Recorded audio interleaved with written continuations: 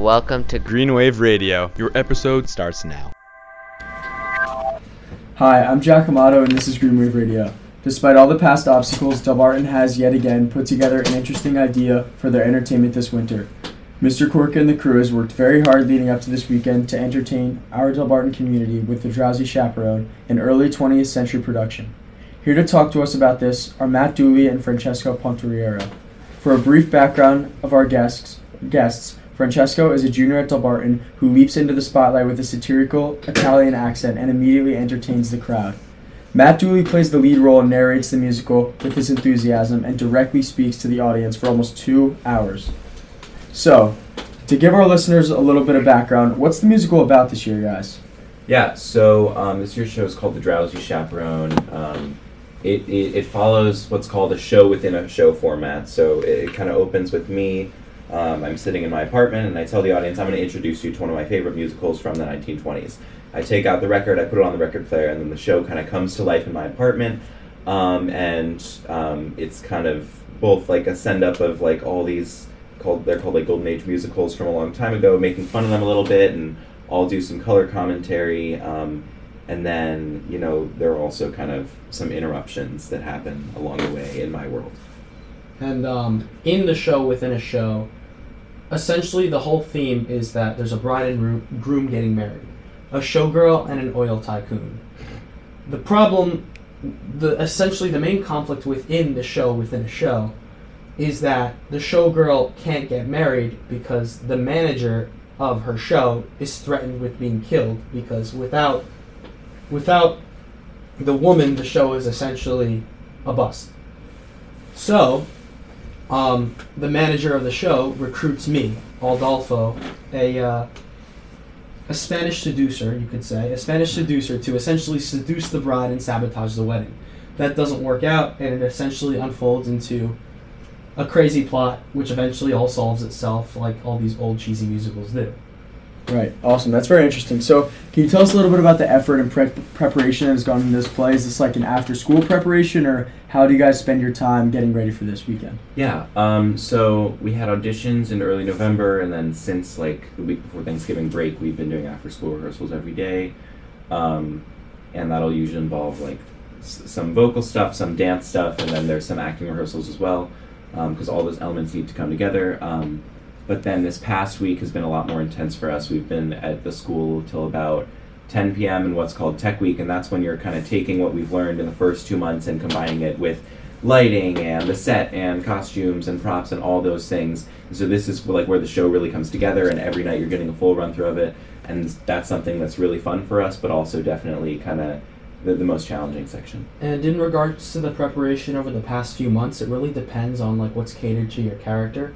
Like, I know characters like Robert Martin, played by Owen Quinn. He's roller skating around the stage because blindfolded. Part of his role is roller skating, and Abdiel Parody and Owen Quinn also have to tap dance. So there's been a lot of that.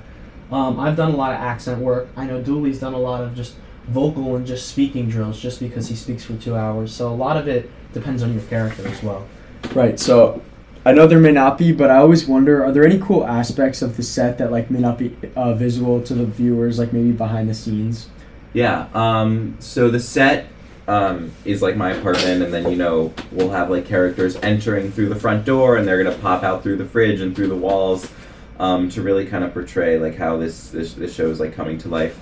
But we do have like a few like little Easter eggs. I hid some playbills from like past Delbarton shows on a shelf. There's like, I think there's like a Delbarton mug somewhere. So a lot of like cute little things like that we've tried to include. But the set's it's really cool. It's like it looks like a lived-in apartment of a Broadway enthusiast, and you see my record collection that I talk about, and I don't know. It's really interesting. I think it's my favorite from all the shows I've done so far. And I think probably one of the biggest elephants in the room is the fact that an airplane comes down from the ceiling of the apartment. This is true. That's actually what set off the fire alarms at Delbarton one of the days during Tech Week. Yeah. Because the airplane triggered the fire alarm when it was going up into the ceiling. So I definitely think that's pretty interesting. Yeah, so just a specific question for you, Matt. How did you memorize all the parts and like speech that you have to do on stage, because you're on there for like the entire musical? Yeah, in past shows, it's easy to kind of go on autopilot, or if you're feeling not sure about something, you go and like check your lines in the dressing room before your next entrance. I don't really leave, so this has been a new challenge where I kind of have to know everything, maybe a little more than everyone else, but it's something that I've been prepared for through past shows. I mean, in the fall, we did Love's Lovers Lost, which is a Shakespeare show, and that was not only longer and like more words for me, but it was also like in a different version of English a little bit. So I felt prepared for this. In terms of like how I actually memorize it, I usually just kind of like read it over and over until I kind of just like start being able to do it with my eyes closed, and that's how it'll get in there. But it's definitely a process that'll take a couple weeks. Yeah, definitely. That seems pretty tough. So while on set this year, or in the past few years, because I know you guys have been part of the theatrical aspect of Delbarton for the past couple years, have there been any moments that you've really enjoyed that may like bring other people in, or anything in particular? I think there's definitely there's been so many fun, just special moments that we've spent as a cast, like whether it be singing backstage mid-run with Mr. O'Connell, the biology teacher, or whether it be just like having mosh pits in dressing rooms. I just think that every day is a new fun day, especially at this Delbarton Theater program, and I think that anybody who wants to consider auditioning absolutely should, because it's a really special program, and unlike any other. I don't think I've been in a theater program that's so close, and we have so many just fun days, good days, so much positivity. Awesome, yeah. So I've noticed I feel like there's a lot of new cast members, so are there any new members that you like looked forward to performing with this year, or?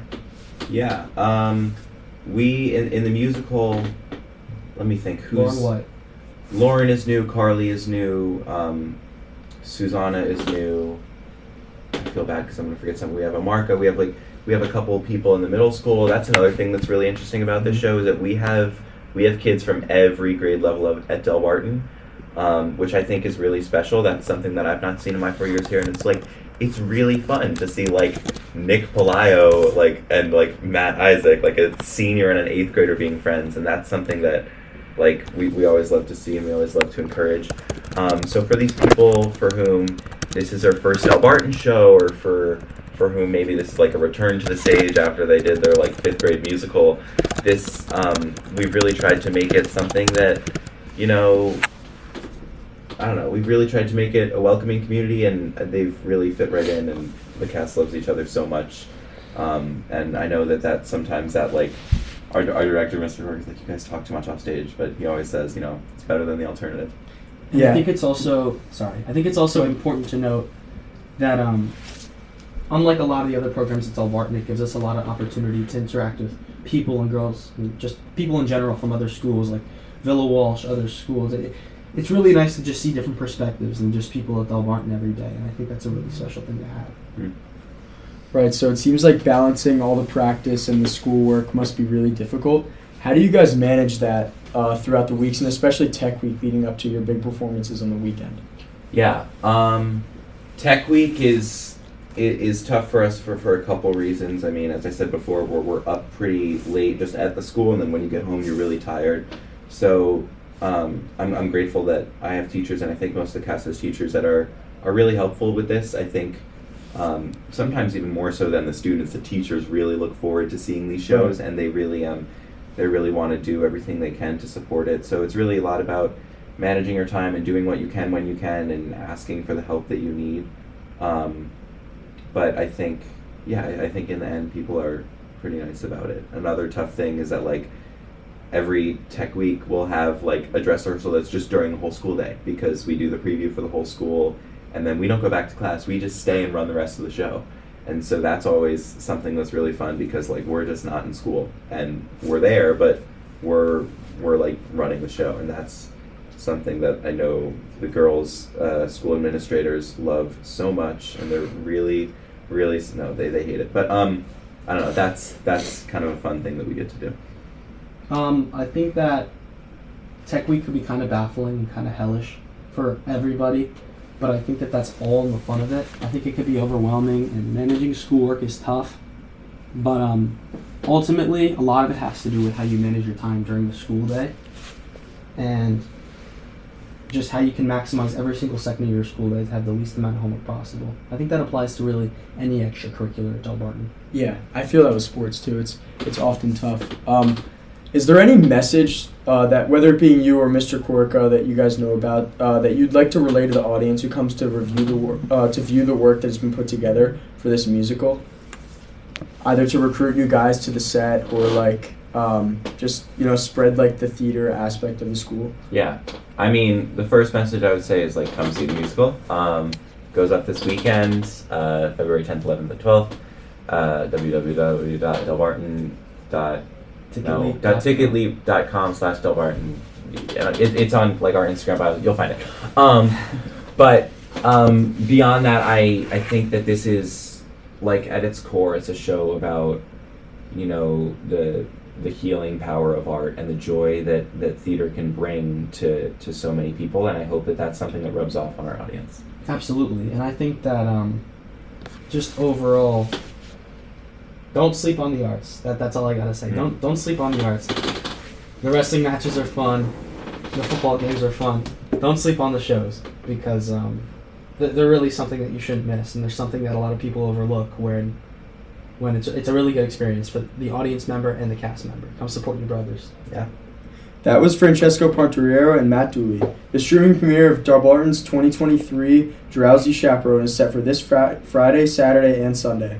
After getting a sneak peek on Wednesday earlier this week, I bought a ticket for myself and look forward to watching it in its entirety.